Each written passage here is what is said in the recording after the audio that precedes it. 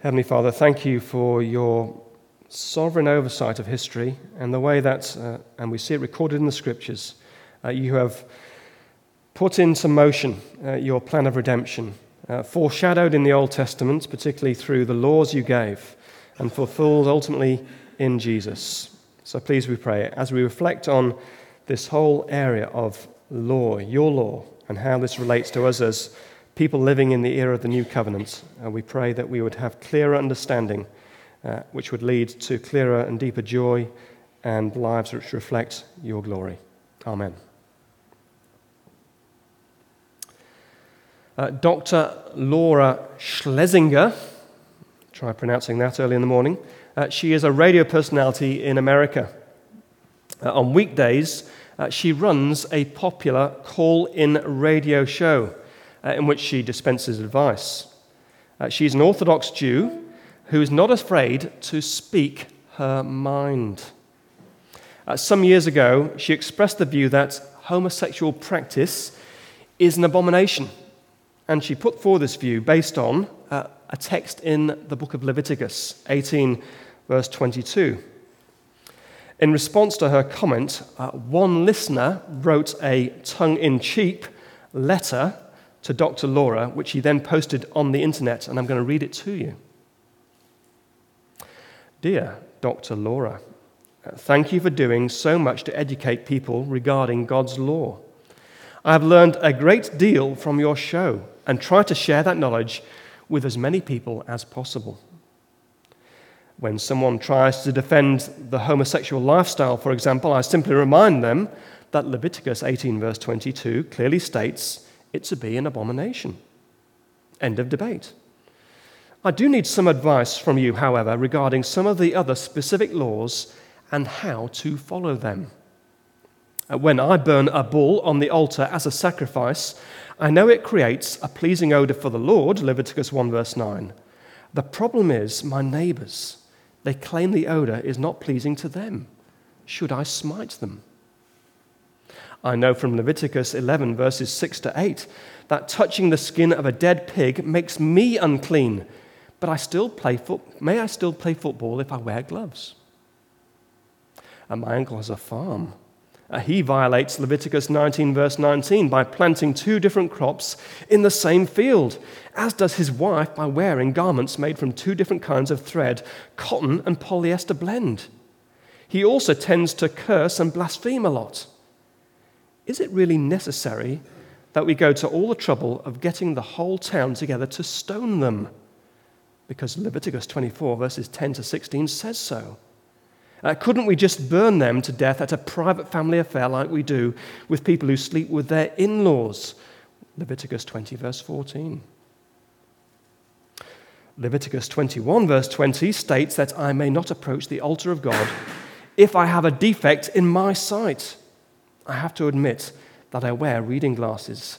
Does my vision have to be 20/20, or is there some wiggle room here? I know that you have studied these things extensively, so I am confident you can help me. Thank you again for reminding us that God's word is eternal and unchanging. Your devoted fan, Jim. Well, there we go, a letter from Jim. It's obviously tongue-in-cheek, but it does raise some serious issues. The premise of the letter is that people arbitrarily pick and choose what they want from God's Old Testament law. That they highlight commands, for example, that condemn homosexual practice, but happily overlook other commands which don't really suit them. And the challenge thrown down to Dr. Laura, as an Orthodox Jew, is one that applies equally to us as Christians. In the debate about homosexuality within the Christian circles in recent years, critics of the traditionalist view seized on this apparent inconsistency and hypocrisy. Their slogan was this: how can you condemn homosexuality when you eat prawns? If you're a bit bemused by that, in Leviticus 11, shellfish are among those foods that were forbidden as unclean. So the point is, aren't Christians being hypocritical in, on the one hand, condemning homosexual practice whilst tucking into a plate of prawns bought from costly seafood? Isn't there an inconsistency? Well, it is a fair challenge. How would you respond? Well, today we're kicking off a new sermon series in which we will work through the book of Leviticus. It's one of the 5 books of the Old Testament scriptures referred to as the Torah, the law books. Leviticus is full, as we will see, of detailed regulations and commands. In fact, the last verse of the book summarizes the content of the book. Look at Leviticus 27, verse 34. These are the commands the Lord gave Moses at Mount Sinai for the Israelites. The questions that arise are these. How do we relate to these commands as Christians? Does the Old Testament law still have a place in our lives? And if so, on what basis do we heed some commands but seemingly ignore others? So it's an important issue for us to think through, and I'd put to you for 2 reasons.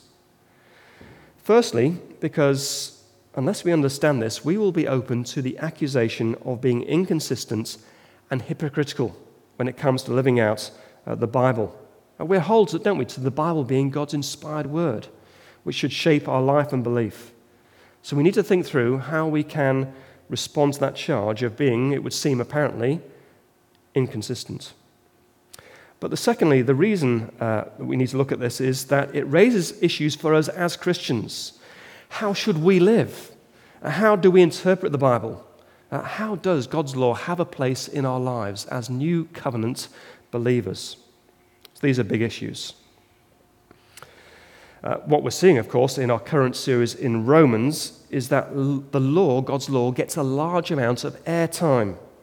And hence this series in Leviticus is intended to complement our series in Romans, exploring this relationship between the Old Testament law and the New Testament believer.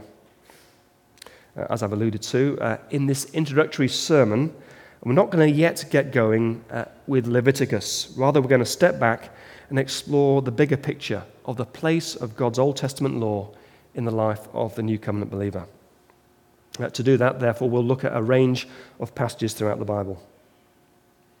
Now then, if you've ever signed one of those tenancy agreements which commits you to paying exorbitant rents for a Sydney rental property, you'll know that probably around page 2 or 3 on your agreement is a page entitled Definitions and Terms. And then it explains the meaning of terms used in the body of the contract, such as landlord, tenant, and emergency. It doesn't use the word exorbitant, but maybe that should be in there as well.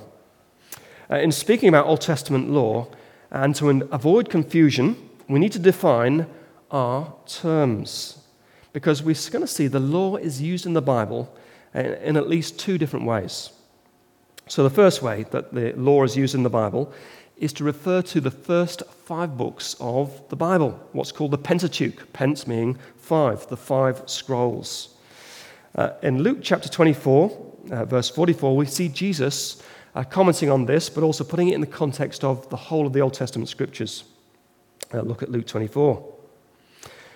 Everything must be fulfilled that is written about me in the law of Moses, the prophets, and the Psalms. Do you see? Jesus is dividing the whole of the Old Testament scriptures into 3 portions. That is the law of Moses, in other words, the Pentateuch, Genesis through to Deuteronomy, the prophets, and the Psalms, or the writings. So that's one way that the term law is used in the Bible. But there's another sense in which it's used, and that is more specifically referred to the commands, the laws, the regulations that God gave to his people, recorded in those first 5 books. So the 10 Commandments are a summary at the heart of this law, but it is more than that.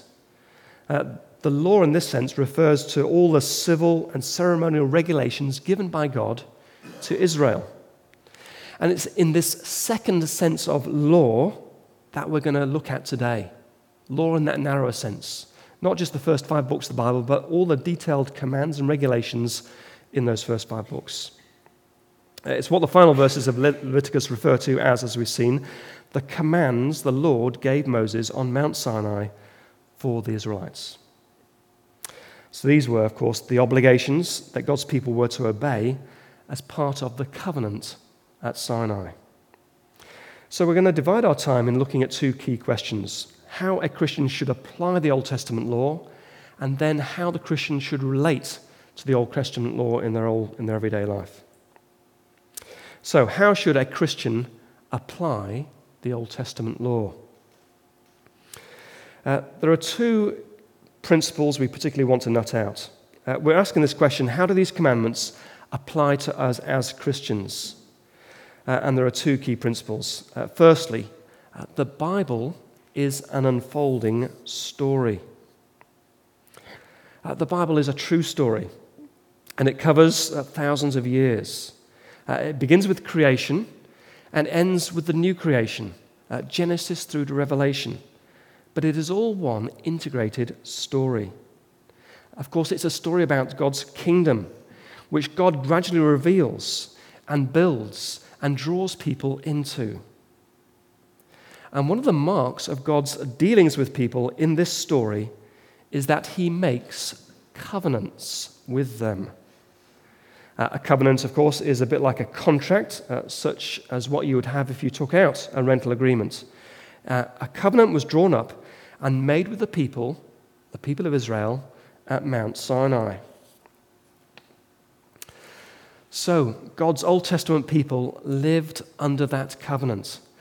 But it didn't stop there. The Bible is an unfolding story which all fits together.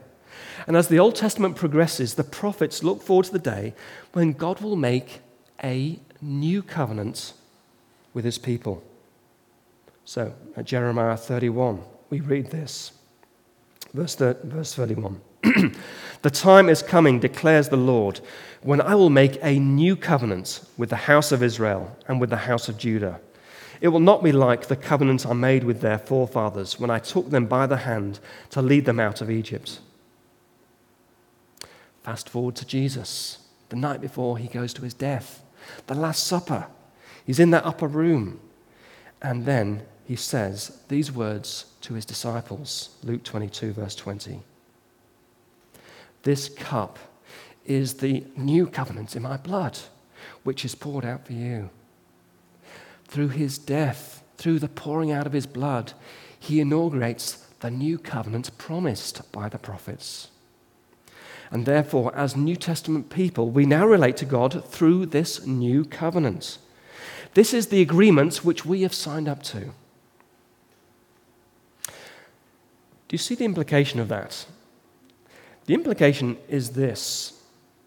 We can't therefore just open our Bibles at Leviticus and pluck any verse out and say, why on earth are we not living this out?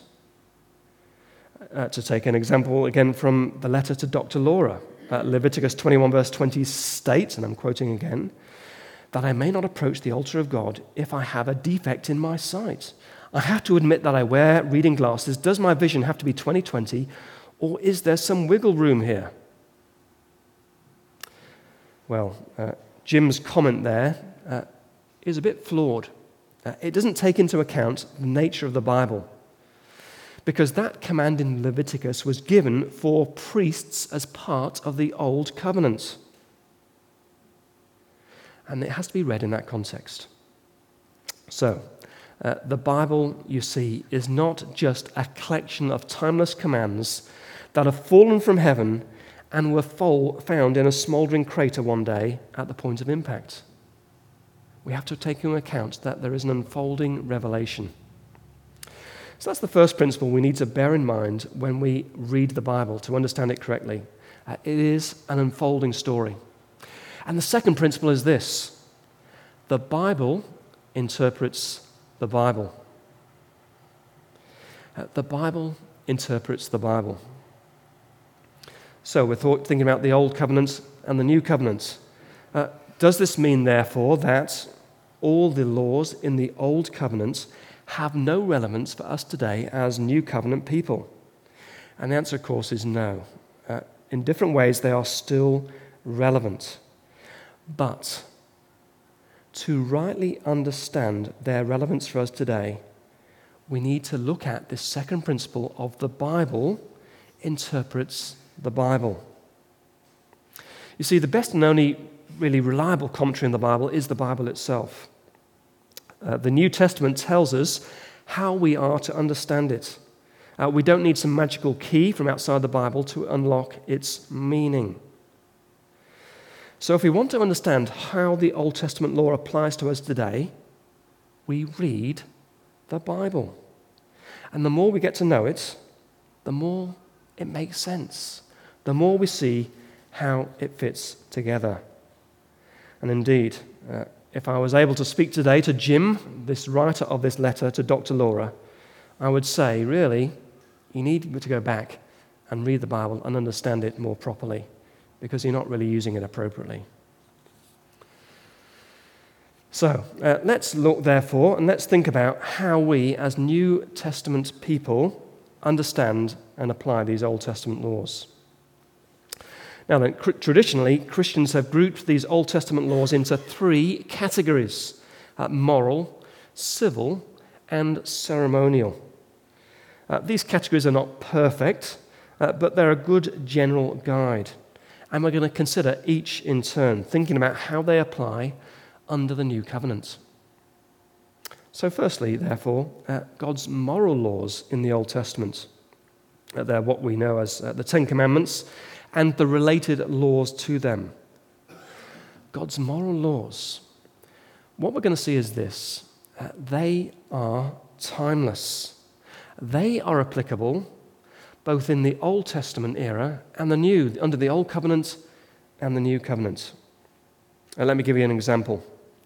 Deuteronomy chapter 6, verse 5 gives this great summary command of the first half of the Ten Commandments. It says this: "Love the Lord your God with all your heart and with all your soul and with all your strength." Fast forward to Matthew in the New Testament. There is Jesus. He's approached by a teacher of the law and said, which is the greatest of God's Old Testament laws? Which is the greatest commandment? And Jesus singles this one out in Deuteronomy 6, verse 5. Jesus says this is still the greatest commandment. Love God with all your heart, soul, and mind. It's still applicable. It comes straight through to the New Covenant. In terms of the second half of the table of God's law, which we saw in the kids' talk, Leviticus 19 summarizes that well. Verse 18, love your neighbor, love your fellow human beings as yourself. Fast forward again to the New Covenant, to Jesus. And in Matthew 22, again, Jesus says, this is the second most important commandment in the law. Jesus summarizes it beautifully in Matthew 22, verse 40, where he says, all the law and the prophets hang on these two commandments. They're summarized. They're still great. They're still applicable. They still are in effect. Look at Romans. We'll come to this in our series when we get to chapter 13. But in verses 9 to 10, Paul writes this about the moral law.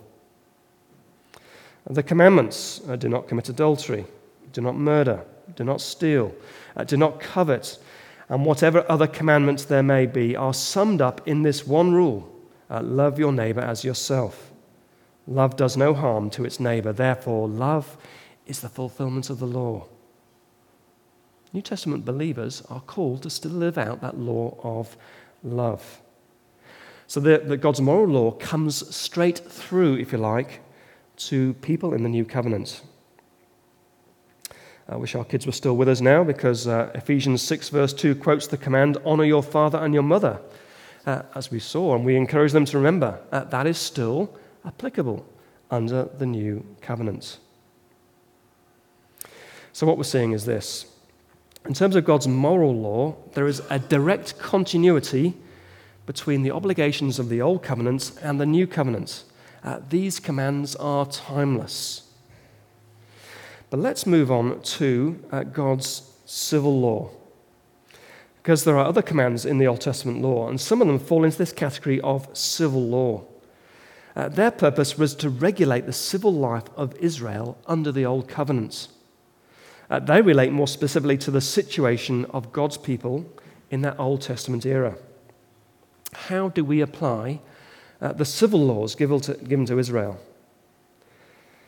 In the New Covenant, what we're going to see is this. It's not the law which just comes through word for word, but the principle behind it, which now is what we're supposed to follow as New Covenant people. So let me give you an example. Deuteronomy 25, verse 4 says this, "Do not muzzle an ox while it is treading out the grain." Well, do any people here have an ox at home just to keep the grass down? You do? They're a bit big. They do make a mess of the lawn, don't they, with their hooves? That's right. Not many of us have oxen, but the command, nevertheless, still speaks to us today. Because when we get to the New Testament, in 1 Corinthians 9, the Apostle Paul there is writing and telling the Christians at Corinth that it is right that they should pay those who have dedicated their lives to full-time Christian ministry in their service. He said you should pay them money. You should give them a livelihood. But he uses this Old Testament scripture of the ox not being muzzled to actually support his case that people who dedicate themselves to full-time Christian work should be paid. Look at 1 Corinthians 9, verse 8. So he's already made his point, they should be paid. Do I say this merely from a human point of view? In other words, is it just my opinion? Doesn't the law say the same thing? For it is written in the law of Moses, "Do not muzzle an ox while it is treading out the grain." Is it about oxen that God is concerned? Surely he says this for us, doesn't he? There you go. The principle applies through. Please don't refer to me as an ox afterwards.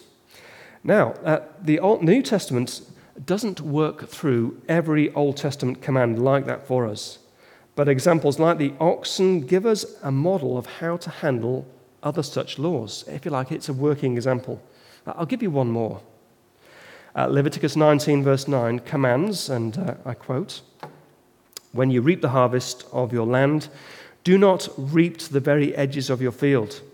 Leave them for the poor." So, should we be saying to our farmers when they get their combine harvesters out, guys, you need to leave about a meter around the edge just for the poor? Obviously not. But what is the principle that carries through? The principle is still the same. We need to practically care for the poor, and specifically the poor amongst God's people. So, we've seen God's moral law, God's civic law, and in the civic law, the principles apply through. Finally, God's ceremonial law. In the Old Testament, we're going to see in Leviticus particularly, there are many laws that regulated the worship of God's people under the Old Covenant. And when we get to the New Testament, we see the Bible interpreting the Bible. And the New Testament says this, the laws which regulated Israel's worship in the Old Testament are now fulfilled and obsolete. The Old Testament laws, of course, and we're going to see these in Leviticus, there's many laws about the sacrificial system, the priesthood. But these are now all obsolete because, of course, they point to and have been fulfilled in Jesus. The sacrificial system points forward to Jesus' sacrifice for us. Therefore, we don't have to murder our cats and dogs. The Old Testament priesthood points forward to Jesus as our high priest. He intercedes to us on our behalf in the throne room of heaven. Therefore, we do not need priests anymore to intercede for us. Look at Hebrews 10, verse 1. The law, speaking in this sense, is only a shadow of the good things that are coming, not the realities themselves. So going back to our friend Jim, when he writes mockingly that his neighbor doesn't like the smell of him burning a bull on his altar, it's clear really that Jim has never read the New Testament letter of the Hebrews. Because if Jim had read Hebrews, he would understand that we no longer have to sacrifice animals. It's not rocket science. It's all there in the Bible. The Bible interprets the Bible. So we are going to be looking at this in more detail in Leviticus. But bear with us for now. This is just a general framework. So let's move on to thinking about how Christians should relate to the Old Testament law. And we're going to see two things finally. The law is a bad master, but a good friend. And in many ways, what we're going to be seeing now is a framework for what we'll be digging down on deeper in Romans when we get back to it. So this is a very brief framework. The law is a bad master. For the Old Testament believer, the law was a very bad master. There was nothing wrong with the law itself, and we'll see this in Romans 7. Look at verse 12. It says there, "So then, the law is holy, and the commandment is holy, righteous, and good." But if you were to read the New Testament letter of Galatians, in chapter 3, verse 23, it points out this. Before this faith came, talking about faith in Christ, we were held prisoners by the law, locked up until faith should be revealed. And the reason for this is explained then in chapter 3, verse 10 of Galatians. All who rely on observing the law are under a curse, for it is written, "Cursed is everyone who does not continue to do everything written in the book of the law." So you see, the law in the Old Testament says, "Do this and you shall live." But the people couldn't do it. They continually failed. And so as a result, they were condemned. They were locked up under the rule of the law. And for them, there was no escape from that prison. But the death of Christ changes all that. Now look at Galatians 3, verse 13. Christ redeems us from the curse of the law by becoming a curse for us. It's what we've been seeing at Easter. His death on the cross, his taking our punishment in our place. And through that, through taking our curse on himself, he redeems us from the prison of the law. So in many ways, Christ has wonderfully set us free from that prison and from the penalty of the law. I don't know if you've ever read any of those books of the Lebanon hostages. Brian Keenan, Terry Waite, John McCarthy were some of the better-known ones. I've found their books a fascinating read. And each story, of course, is a harrowing account of their captivity. So degrading, so dispiriting. And of course, there comes the point when for them there is a happy ending. They one day were released, and how great was their joy, and the joy of their families and their nations. Finally, to be free. Can you imagine how utterly mad it would be if after release they voluntarily became hostages again? But the reality is that that is what Christians sometimes do. As Christians, we have been set free from the law. That is to say, because God accepts us through faith in Christ, the law no longer holds us captive. The law can no longer condemn us. And yet sometimes Christians start to migrate back to a law observance as being the basis for their relationship with God. It's what we call legalism. Effectively, Christians start to check themselves back into prison. And the letter of Galatians was written to some Christians who were in danger of doing just that. They were returning to the law as the basis for their acceptance with God. And that is destructive and it's dangerous because the law is a bad master to have. It imprisons us and it condemns us. So let me ask you this morning, if you're somebody who trusts in Christ, do you feel accepted this morning by God? And if so, why? Is it because you've had a good week and you've not sinned too much? Is it because you've come along to church this morning? Is it because you managed to make it along to a midweek study group? Is it because you've managed to fit in some quiet times in your busy schedule? Is it because you've resisted some persistent sin which you've struggled with? Is that the basis on which you feel accepted by God today? Because it is, then you're in danger of slipping back into legalism. Because we're only made acceptable before God because of our trust in Christ and his death for us.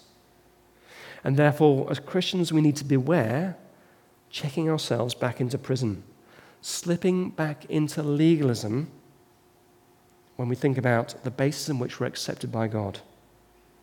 So law is a bad master. We've been set free from it. But then the second and final point is this. If we've been set free from the law, does it still therefore have any place in our life as New Testament believers? And the answer is, wonderfully, it does. The law is a bad master, but for the New Testament believer, the law is a good friend. We mustn't slip into legalism, but we must beware then throwing the baby out with the bathwater and slipping into license, thinking we can live any way we please.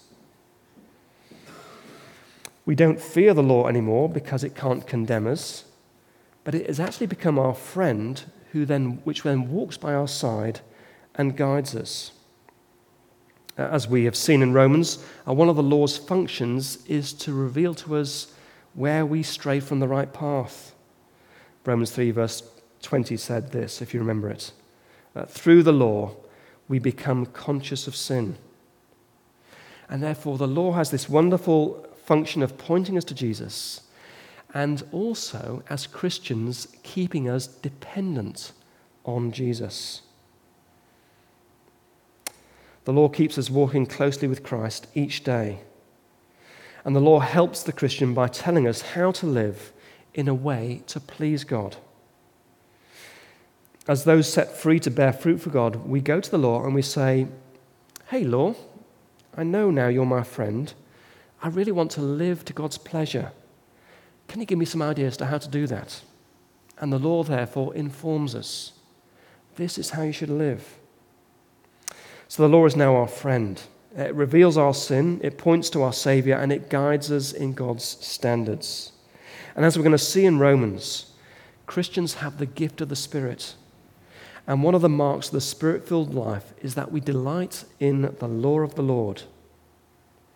So may that be our experience as we live as God's new covenant people in this week ahead.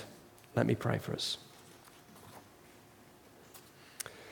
Heavenly Father, thank you for the fact that you've been timelessly working out your purposes throughout human history.